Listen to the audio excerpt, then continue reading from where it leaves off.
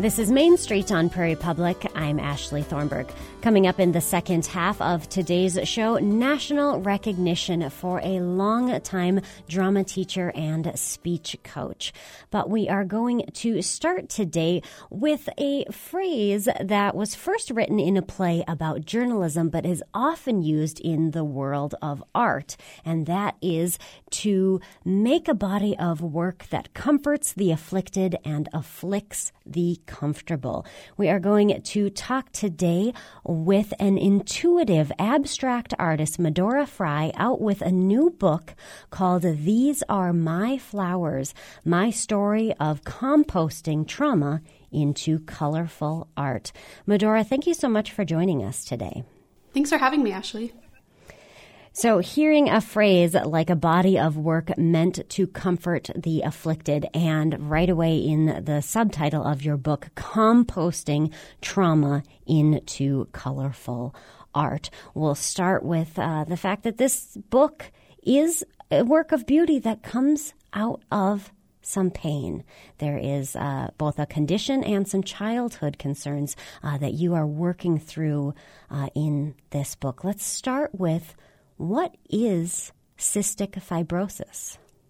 Yeah, so cystic fibrosis is a genetic disorder. So it's something that, you are born with. You have two mutated gene copies of, it's actually called a CFTR protein. And so essentially what that means is that like sodium chloride can't pass through the channel of the cell. So what that does to the actual body is it creates thick, sticky mucus, really anywhere that your body creates mucus. So like the lungs, the pancreas, the GI tract. And over time, mucus kind of invades the body in that way, right? So normally, if you have enough salt or, sodium chloride in your system, your body kind of takes away that mucus at a more normal level. And if you have CF, you don't have that, so that mucus really gets thick and sticky, and it creates scarring of the pancreas, and then scarring and just mucus buildup of the lungs, which makes it incredibly hard to breathe over time and makes lung infections really persistent because that bacteria ends up, getting into that mucus and infecting that. And so normally in the past, the life expectancy for people with CF, it was often just considered a childhood disease because many people did not really survive past maybe 10 or even, younger.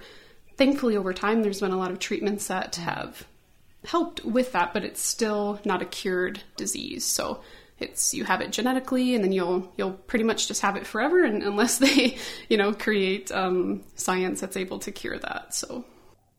In the book, you have a poem about working out, and part of it is, I remember many times after a hard workout, my skin being coated with glistening white crystals of salt and never thinking twice about it. Why, Medora, did it take so long to get a diagnosis? Yeah, so my case was kind of strange. And so for me, I actually was not diagnosed with CF until I was 18, which is really strange, considering that it is a genetic disease. But I was born before what's called newborn screening was a thing. So these days, normally, I think after the year maybe 2000, most people are diagnosed pretty much at birth, or maybe like a few months later. But since I was born before that screening happened, we had no, known family history of anybody else ever having CF. It was just unthinkable in a way that I would even have it. And so the other part of it for me was that my lungs were, and still are, quite, relatively healthy compared to most other people with CF. So I had some other symptoms, like lots of sinus issues, lots of GI issues, but because my lungs were healthy, I don't think, that wasn't normally with CF in a classic CF symptoms, that would, be one of the major red flags, is if you were having a lot of lung or breathing issues. And since I, for the most part, really wasn't, except for maybe like exercise-induced asthma is kind of what they said I had. Other than that, I didn't have any other symptoms. And so it took a lot longer for me to be diagnosed, and that whole process took at least 6 months, if not more, during my senior year of high school. And it was, just constantly seeing specialists and everybody being very confused, and, lots of testing happening, and nobody really knew what was wrong with me. And finally, a doctor had put together all of the different symptoms that I was having, along with the fact that I had had 2 sinus surgeries when I was 14 and 15 years old, and I had nasal polyps, which I guess normally only like 80-year-old people have. And so the doctors at that time were quite confused, but didn't, nobody had really put it together. And so then finally they did a sweat test, and that is essentially where they just put a solution on your skin. It makes you sweat, and then they collect that sweat and test it for that sodium chloride. So people with CF, because like I was saying earlier, essentially that salt, rather than actually going through the body and, doing what it's supposed to help clear that mucus, it kind of essentially just gets sweated out of your skin, and that is what makes people with CF, their sweat really salty, and then their skin very salty, and you can even see those sweat crystals on the skin and everything. So it's kind of crazy.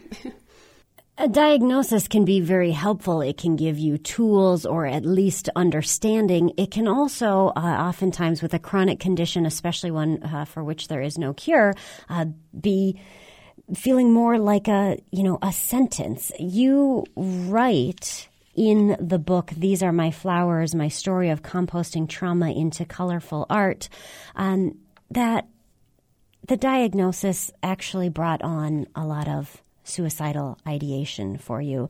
Could you read for us the poem, The Thought? I sure can.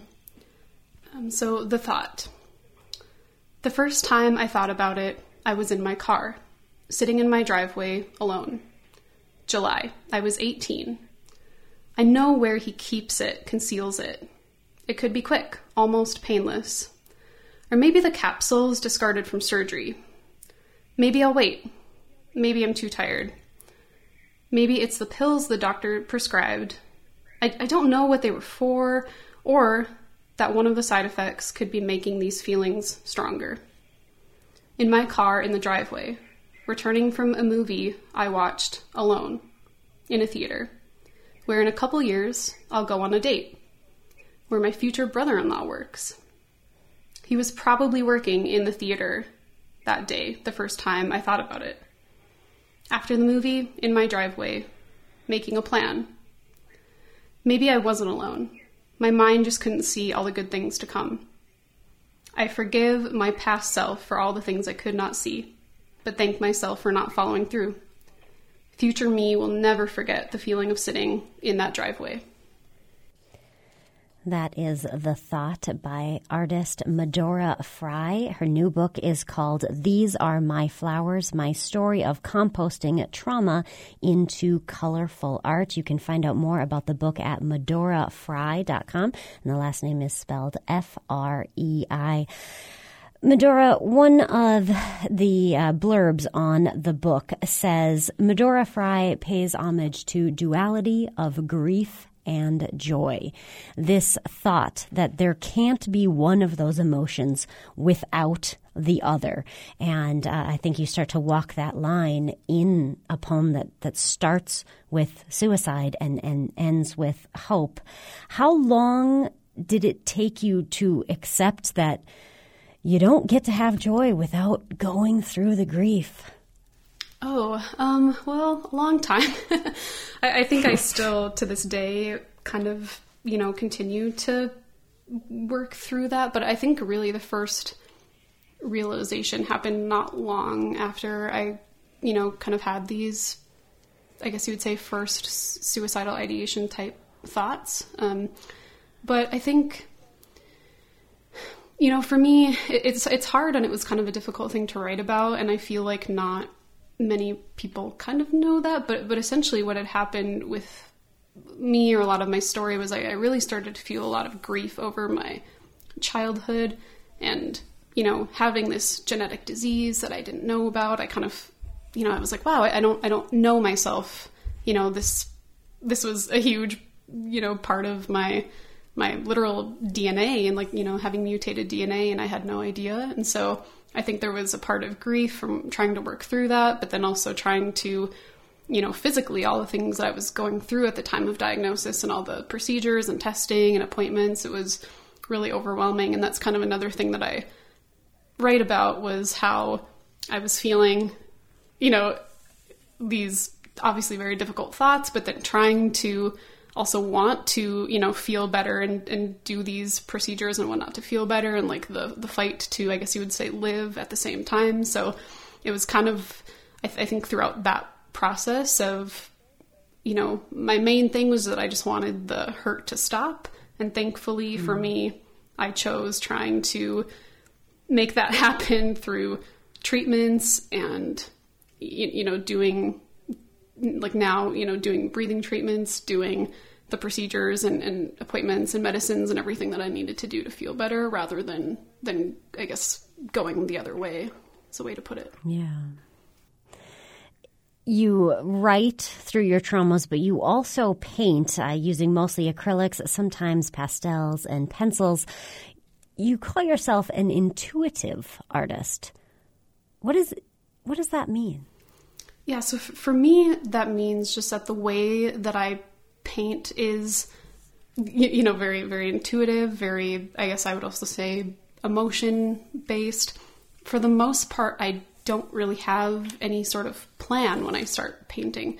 Sometimes I kind of have a color palette and sometimes I don't, or I start with a color palette and then it ends up most of the time being kind of rainbow colored or very bright, bright colors, even if I just start with maybe 2 more muted tones. And so for me, I think it's just that intuitiveness is really about exploring with the paint or the material that I'm using, really just letting myself have freedom with it, not trying to make things look a certain way. So as somebody with anxiety and depression, probably due to, obviously a lot of the things that I write about, one thing that's really helpful for me is giving myself that freedom and that time to kind of play, maybe get in touch with certain emotions I'm having and try to work through those while I paint, rather than, me trying to paint or draw something that is supposed to, like a flower even. Like I know what a flower is supposed to look like. If I try to paint a flower and it's not,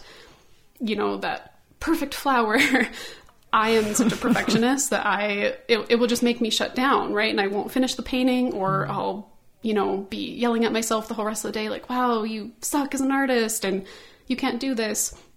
Whereas I found with, abstract painting specifically, it really helps me get over some of that anxiety and perfectionism, and I can just kind of let myself, be a little bit, I guess I like to say, just let myself be, work through that emotion, or just have fun, or, do whatever. So that's, I guess, how I would kind of describe that practice for me. Was it a conscious effort to learn how to trust your gut and your intuition, or did you kind of stumble into it intuitively? Kind of both. In some ways, it kind of just happened, I guess you would almost say, out of the blue. So my husband, unfortunately, in 2018 had 2 widowmaker heart attacks. He was only 30. It was really just a whole crazy experience. And for me, what had happened, so I was there when it happened, and I actually did CPR on him and then called 911. And the trauma from that experience, and essentially, I mean, he was in a way, sort of almost dead when that happened. He wasn't breathing. He had turned blue. They, it took them a very long time to find and or get a pulse on him, all of that. And so it was, obviously extremely traumatizing when somebody that close to you, has an event like that happen. And so when we got back from the hospital 2 months later, I knew that I was really struggling trauma-wise. I was going to therapy, but I was also trying to work full-time. It was just really crazy and overwhelming, and I felt like I needed more, to do physically and like at home rather than just therapy.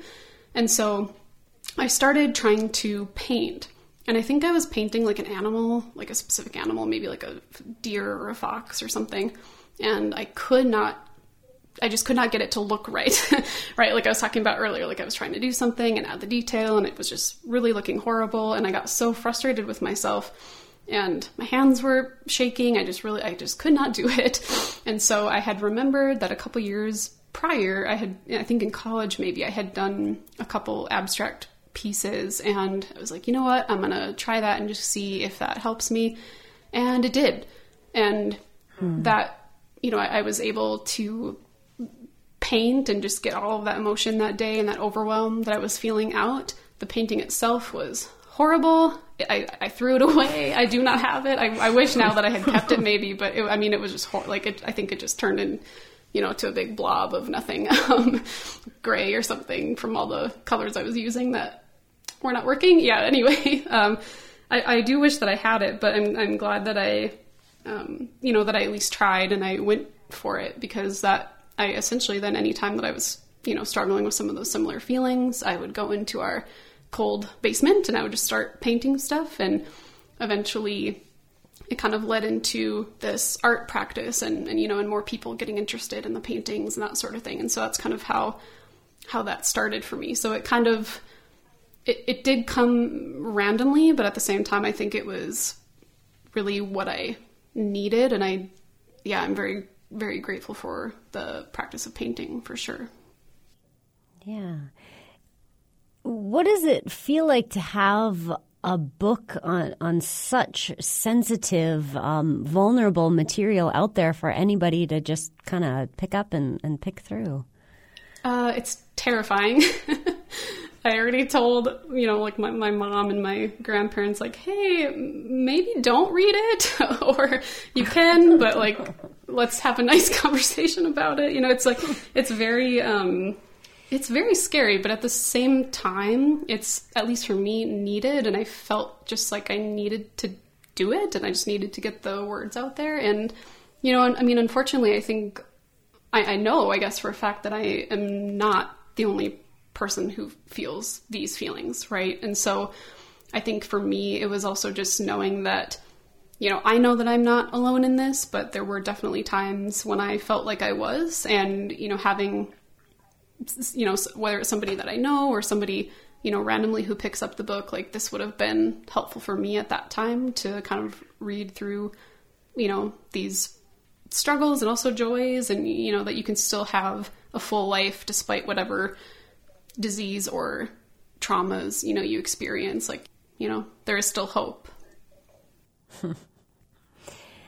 Again, the book is called These Are My Flowers, My Story of Composting Trauma into Colorful Art. You can learn more about it at medorafrei.com, and that's spelled F-R-E-I. Medora, in the book, you talk about asking your parents to describe you as a child in 3 words. Your mom said you were curious, creative, and full of energy. Your dad said happy, quiet, and outdoorsy. What are your 3 words now from Medora? Ooh, that's a great question. I think the first would at least have to be compassionate. I think now, unfortunately, I would say, tired rather than full of energy. I wish when I read that, I was like, oh boy, that feels like a lifetime ago.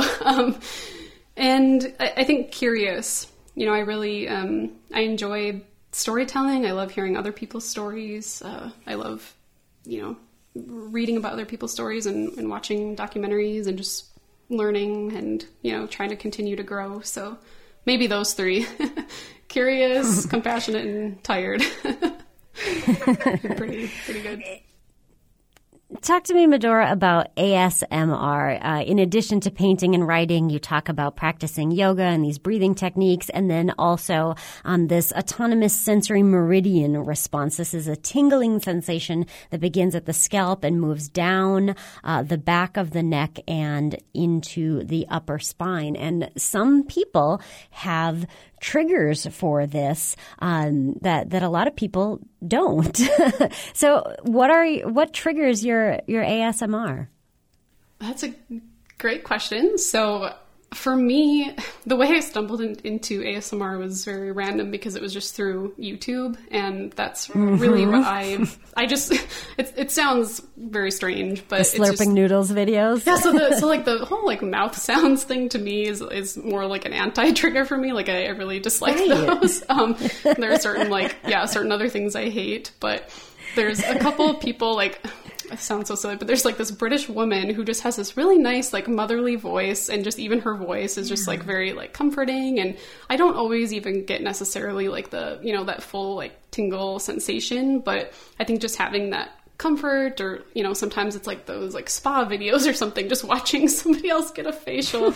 Like I said, it kind of sounds strange, but it's just a good way for me at least to relax, especially after all of the trauma that has happened in my life. I think sleep and like insomnia has been a major like repercussion from that. And especially right after like the events that happened with my husband, I really like maybe was getting 3 hours of sleep per night for like months. And so having things that help calm me down. So like I said, yoga, breathing treatments and breathing exercises, and then ASMR, it kind of just helps quiet my mind down a little bit so that I can actually relax and then hopefully go to sleep. So that's just been one helpful thing for me that I'm not sure how many people in North Dakota, you know, or our area kind of know about it. But if it, you know, even just me randomly mentioning it, you know, if somebody is curious and wants to look it up, maybe somebody can, you know, get benefit from that and hopefully be able to fall asleep more easily. North Dakota artist Medora Fry about her book, These Are My Flowers, My Story of Composting Trauma into Colorful Art. You can read about it and learn more about Medora, the artist, at medorafry.com. And Fry is spelled Frei. And included in the book, there is an intuitive painting session. This is just a few ways that you can learn how to trust your own gut and create a painting, at least similar in style or in intention to Medora's work. Medora, thank you so much for your time today. Thank you, Ashley. It's great talking with you. Still to come on Main Street, the importance of diversity in the theater. But first, this news. For Prairie Public, I'm Danielle Webster. A House Finance and Taxation Committee is considering a bill that would provide funds to expand the 988 crisis hotline in North Dakota. Bill 2149 would create a tax on cell phone service lines to fund the hotline, with a maximum charge of 30 cents per device per month. Fargo Senator Kathy Hogan says the fund will allow the Department of Health and Human Services to expand their 988 services to include text and chat options and to provide a living wage for hotline operators. Philosophically, I oppose fees, but I recognize that without a funding source, this essential piece of infrastructure would probably not be considered for general fund dollars. When 9/11 was first established, many opposed the fees on phones. But because of the direct relationship, when you call this number, you get a response. It builds an infrastructure. James Nopik is manager of addiction and prevention programs and policies for HHS. He says future plans for the 988 services will save North Dakota money on other emergency services. The next phase is to have mobile crisis response teams that have licensed behavioral health professionals who are able to respond to a crisis. This reduces some of that burden that law enforcement and first responders currently have in responding to behavioral health crisis that maybe don't require a law enforcement member or an ambulance to arrive for. The committee took no action at this time. Minnesota poultry producers and state officials are preparing for another round of avian influenza. Last year, Minnesota recorded 110 cases in poultry flocks.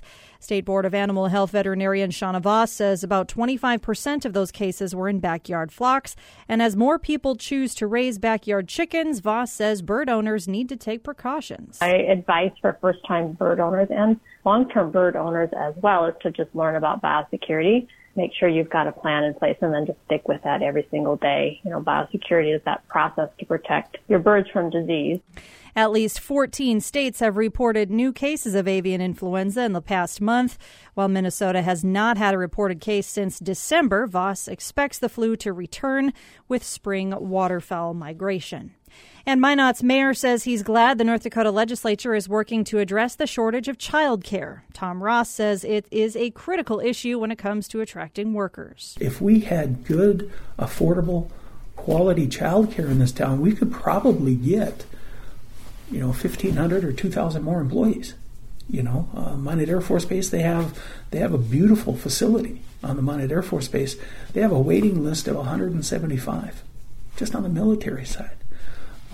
And it's like that across the board. Ross says the Minot City Council has created a committee to work on the issue of child care.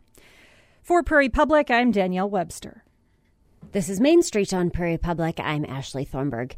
Being a teacher is no easy occupation. Classrooms tend to be very full, breaks are hard to come by, and the pay is not exactly the same as that of a neurosurgeon. But sometimes the work is the reward. And hey, it doesn't hurt to sometimes get an actual award. Rebecca Meyer-Larson is the winner of the Citation Award from the National Federation of State High School Associations. The Moorhead teacher has been an educator for more than 30 years, teaching English, coaching speech, and directing theater at Moorhead High. This nationwide award is the highest honor given to a coach or director. Rebecca, thank you so much for joining us today on Main Street. You're welcome. Thanks for having me. Congratulations on the Citation Award. Yeah, wow. Take me back to the moment you found out about this. Well, this is terrible, but I got an email about it, and I didn't read the entire email because it was in the middle of teaching, and this is a really busy season for us, and as any teacher can tell you right now, our email inbox is flooded. And so I sort of read the first paragraph, and I thought, oh, this is one of those things where they say, congratulations, you've won something, and then will you send us $25 so your name will appear in some book? You know what I'm talking about, right? And who's who? Yes, exactly. And I just sort of ignored it. And then the next day, Dean Haugo, my activities director, came down, and he's like, hey, Minnesota State High School League is trying to get a hold of you. Oh, you should probably give them a call. And that's how I found out about it. So I found out about it, but I didn't really understand it. And then, yeah, when the high school league calls, you go, oh, this is something. Yeah. Yeah. So this is something. What is it? What does it mean to be a recipient of the Citation Award? Wow. Well, it's humbling, for one. What does it mean? How does it feel? Oh, I'm proud. I'm proud.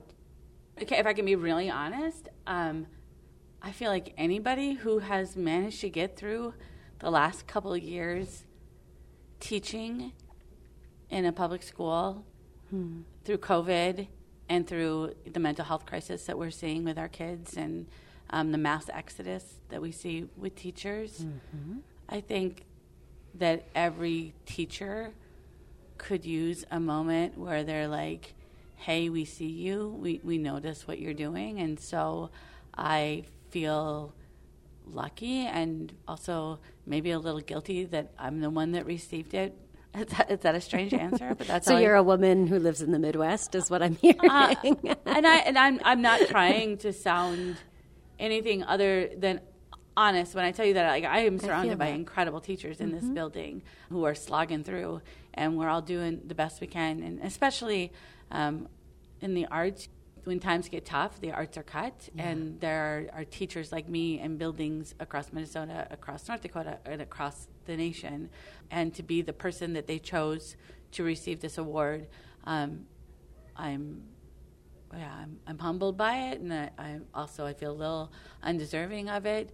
But I'll take it. I'll take it for sure. And I'm excited, I guess, if I have to talk about the thing I'm excited about. Like, I get to go to Seattle. Yeah. I get to go to Seattle and they're flying me there, and they're putting me in a hotel, and they're going to let my husband come, too. And, like, these are perks that, I'm sorry, teachers do not get. So I'm really happy. I'm happy about that. And any excuse to dress up and have a night in Seattle, I'll take it. Do you remember a moment when you said, this is it for me? This is what I do. This is who I am.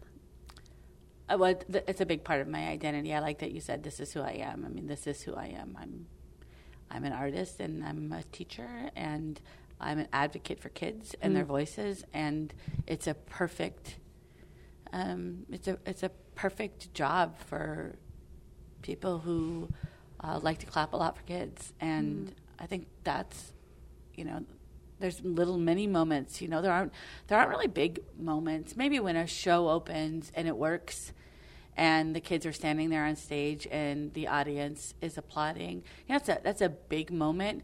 But to me, it's those big moments don't mean anything next to the moment when a kid figures out how to use a light board, or a student who's really quiet. I had a moment like that today, actually. Super quiet kid, can rarely hear them on stage. I usually have to move up 2 rows in order to hear their voice. They're just quieter.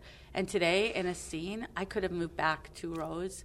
They were loud, and they were exuberant. And at the end of it, their class just lost it, clapping so loudly and whooping and cheering, because we all knew at that moment that, like, okay, we're on 5 weeks now where we've rarely heard this person's voice. And they were just loud, and that was a magical moment. So to me, it's a lot of little moments.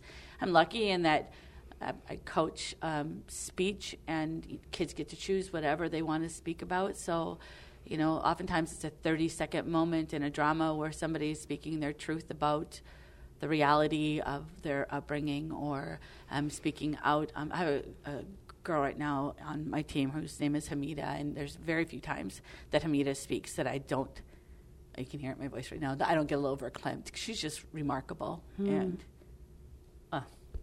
she's doing a speech right now about in defense of public education. Oh, wow. Yeah. She's Nigerian.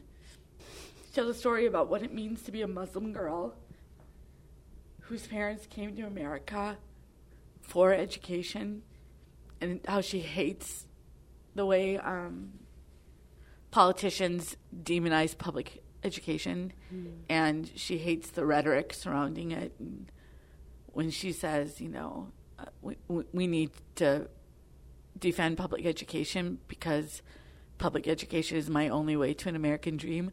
Like, those are the little moments that you're like, I'm so lucky to watch kids like that. Yeah. You're making a difference. They're making a difference. Yeah. Earlier, you described yourself as an artist, as a teacher, and didn't miss a beat. You also said as an advocate. Yeah. What do you mean by advocating for kids in school? Well, I think that there are stories. I hope that we're getting better. I hope that my English classroom is getting better. But for the most part, when I think about my own education, I even think about the first 20 years of education, the titles that we taught and the poetry that we taught and the stories that we listened to were largely spoken by cis white men. And I see that paradigm shifting, and that's exciting. It's really exciting to be a young teacher. I look at my classroom library, and I see a cross-section of voices.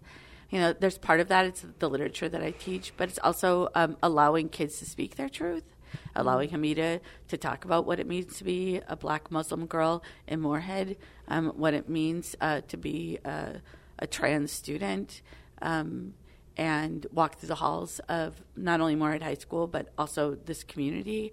I'm an advocate for those kids, and I missed the mark 1,000 times, because look at me, I'm old. I mean, I'm late 50s. I still have so much to learn. I think that we're lucky as teachers, and that we get to keep learning. And if you can roll back long enough and let them teach you, I'm an advocate for being a learner, I guess, and letting those kids teach and believing their stories and letting them share their voices. As you are plotting out a school year of teaching English, of coaching speech, of directing theater, do you make a point to try to be responsive to what's happening in the students' lives or what's happening politically and have them have an outlet for that? Or do you just pick whatever play is popular? The moment I start doing that is the moment I need to retire. You know, it's a tricky thing because if you look at the stage at Moorhead High School, it's a very white stage, and you walk through the halls of Moorhead High School. We are a beautiful cross-section of students, so I have a long way to go to be able to tell the kind of stories I'd like to tell in the theater. And it's going to require that we create communities and places so that everybody can see themselves on stage. We're not there yet. We'll keep pushing and keep hoping. But yes, we're always looking for the message. You know, why do we do this? We had a really great conversation, I think, during Bonnie and Clyde, for example, about folklore and what we believe about the underprivileged and what were the motivations of bandits like Bonnie and Clyde at that time, right? Mm-hmm. Or if we're doing a show like Rock of Ages, and let's be honest, like Rock of Ages, it felt so good to laugh during Rock of Ages. I stand behind that choice. But the conversations that you don't see while we're laughing at the ridiculousness of 1980s hairstyles and what have you on the stage, the best part is the conversations that we're having about these songs and about the lyrics and about our need to laugh after the pandemic and to come back together. And I hope that that's what the kids take away more than the applause and more than sold-out crowds. Well, and even something like Bonnie and Clyde talking that undercurrent of society, but also gun violence, which is a very real threat to students in this day and age. My favorite moment in Bonnie and Clyde, it was at the very end when all of our actors cease to be characters in the show and they become actors, and any gun that was used on the stage was dropped. They all walked across, dropped, and there was a pile of guns, prop guns, in the middle of the stage. The real image of Bonnie and Clyde after the shootout, and the lights fade on our actors playing Bonnie and Clyde, and the picture of Bonnie and Clyde, and the stage is bare, and there's a pile of weapons on the middle of the stage, and the last thing you see is a very, very, very, very slow fade. Those moments take my breath away, and I hope that's what they hold on to. Did you have to fight for that? I can see administration or parents not wanting to talk about problems. I've been very lucky. I'm not going to say that there haven't been times when shows have been questioned, certainly. Rock of Ages, for example, was not my original choice. My original choice was not originally okayed, but Rock of Ages ended up being the better choice. I think I've been lucky in that I have department colleagues who support what I do, who understand what I do, and I've been around a long time. I've been doing this a long time. I hope that there's a measure of trust in that. But I think there's also, it's educating your community. They know, for example, when they're going to go see, for example, Newsies, they know long before the lights go down our take on it if they're reading the director's notes. I think about a lot Little Shop of Horrors, and after that terrible election cycle and the madness really that was the election cycle, for example, of Little Shop of Horrors. I'll never forget that first weekend after the show opened and the lights went down and nobody felt like laughing. All of a sudden it didn't feel funny anymore, right? And there's lots of times with that when I'm teaching theater and we all just have to sit in a circle and just be okay and be there for one another and talk through that stuff.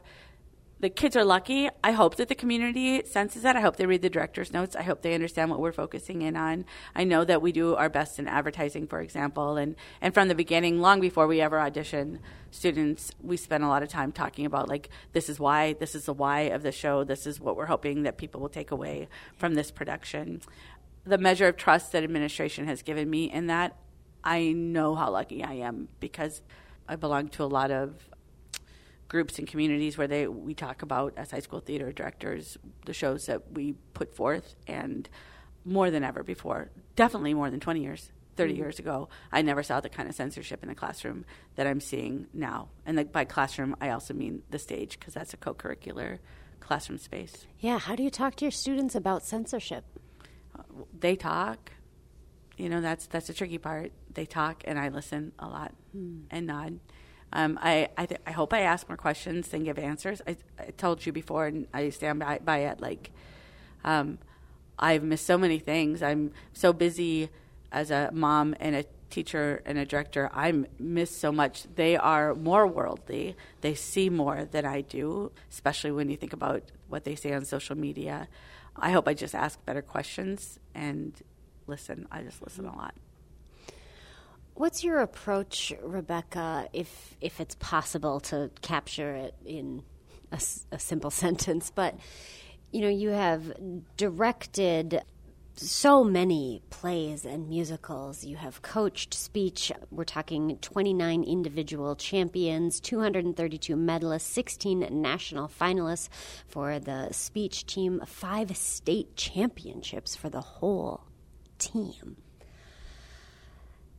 At such a vulnerable age, when there's such a pressure to just fit in and to be the same and to not stand out, that's a very tough egg to crack.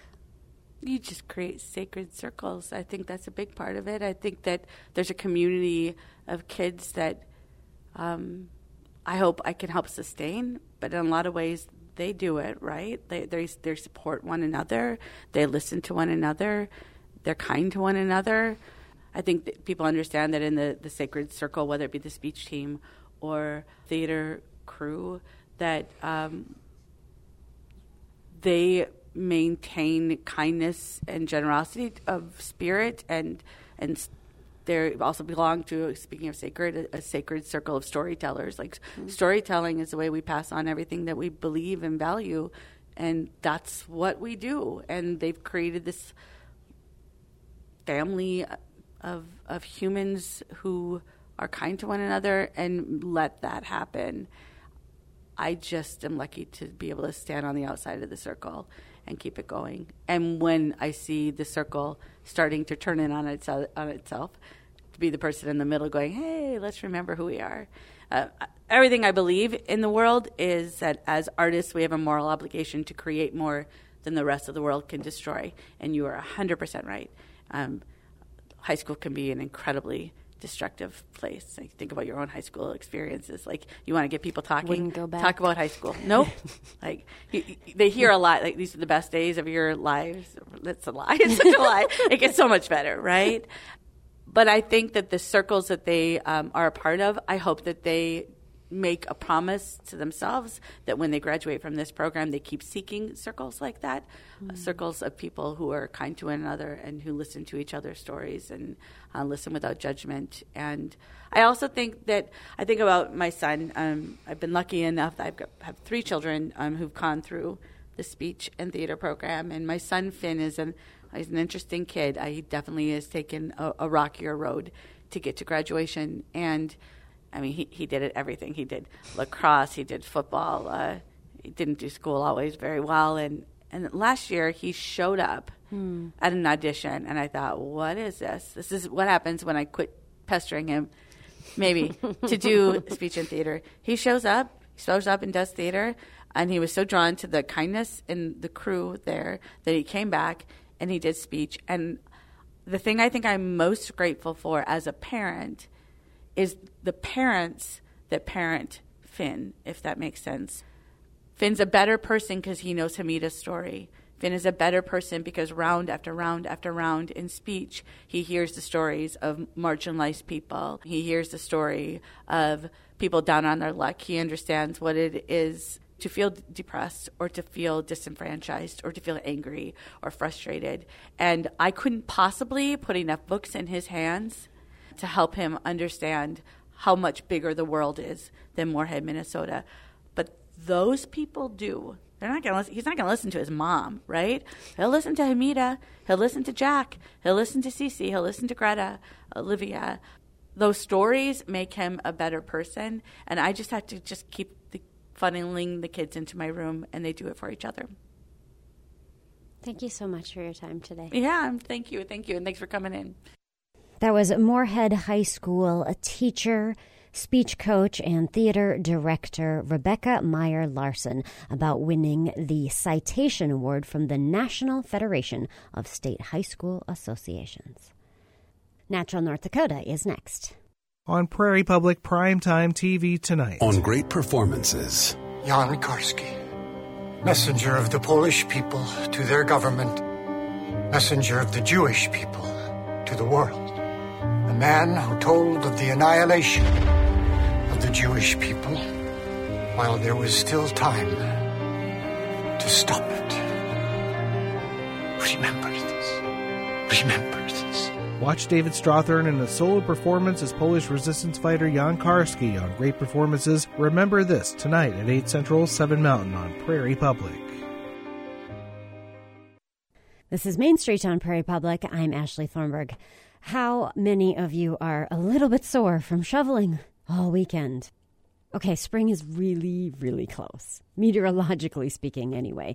Here is biologist Chuck Allura with this week's Natural North Dakota on the spring equinox. The sun has some power these days, and it'll come as no surprise to some of you that the spring equinox and the first day of spring is coming up Monday, March 20th. That day, and during the fall equinox in September, the sun will pass directly overhead on the equator. Our changing seasons are not due to changes in the distance between the Earth and the sun. It's due to changes in the directness of the sun's rays on the Earth. If the Earth's rotation was perpendicular to the plane of its orbit, we wouldn't have much, if any, variation in seasons. But as most of us learned in school, the Earth is tilted on its axis by 23.5 degrees. As a result, variations in the directness of the sunlight hitting the Earth change throughout the year, giving us the seasonality here in temperate zones. While we in the Northern Hemisphere are celebrating the first day of spring, it's the first day of fall in the Southern Hemisphere, and perhaps a little less celebrated. As the name implies, the equinox also provides nearly equal amounts of day and night throughout the world. Sunrise and sunset on the solstice in Bismarck on the equinox will be 7:44 a.m. and 7:56 p.m. That's 12 hours and 12 minutes between sunrise and sunset. Next month on the 20th, sunrise and sunset in Bismarck will be 6:44 a.m. and 8:39 p.m. respectively. That's a little over an hour and a half more time between sunrise and sunset. And the days will continue to lengthen until the summer solstice on June 21st, when we'll enjoy almost 15 hours between sunrise and sunset, and the sun will not set in Bismarck until 9:42 p.m. There'll probably be a few bumps in the road, but spring is on its way. So get ready to enjoy some warmer and longer days over the next few months. Equinoxes and solstices may occur with little fanfare these days, but for much of human history they were major benchmarks of the year. Some of the better-known structures around the world built to mark these events include Stonehenge in Great Britain, Newgrange in Ireland, Karnak in France, and Chichen Itza in Mexico. There's also a modern-day medicine wheel in Valley City, and Turtle Mountain has Mystical Horizons, a modern-day Stonehenge. I'm Chuck Lara. Natural North Dakota is supported in part by the NDSU Central Grasslands Research Extension Center. You can get Natural North Dakota essays delivered to your inbox every week. Sign up for the email newsletter at prairiepublic.org.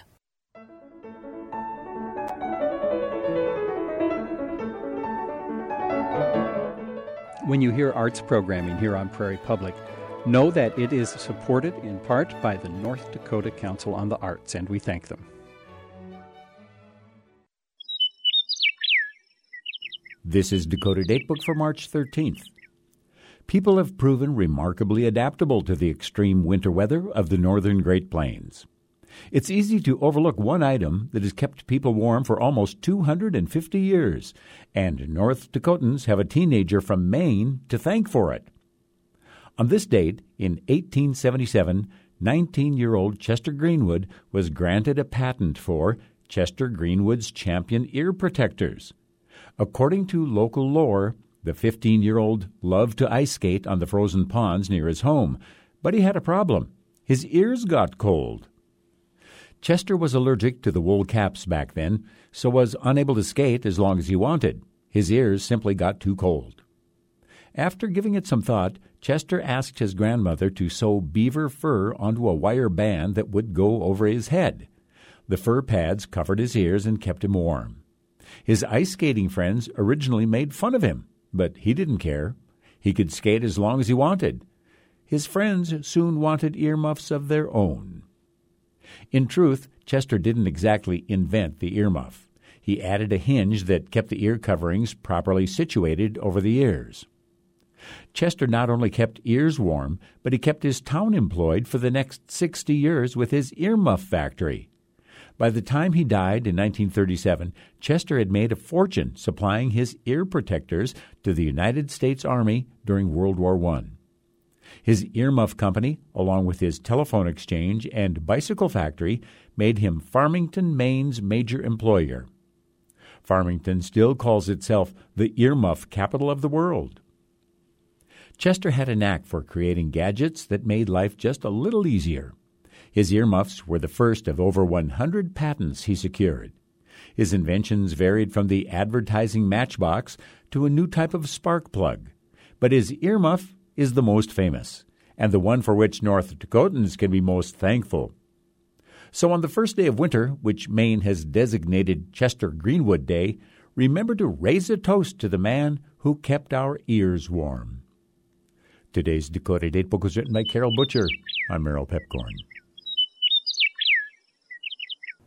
Dakota Datebook is produced in cooperation with the State Historical Society of North Dakota, with funding by Humanities North Dakota, North Dakota's largest lifelong learning community. Support for Prairie Public is provided by Bill Dean, Realtor with Better Homes and Gardens Real Estate Alliance Group in Bismarck, specializing in VA loans, home valuations, and commercial properties. Bill can be reached at BillDeanHomes.com. That's it for this Monday edition of Main Street. Coming up tomorrow on the show, writer and environmental educator Taylor Brorby is coming back to North Dakota to talk about his book, Boys and Oil, Growing Up Gay in a Fractured Land. He joins us to talk about how the book has been received and to comment on some of the laws that the state legislature is considering concerning gay and trans rights. That's coming up tomorrow on Main Street. Until then, enjoy the rest of your day.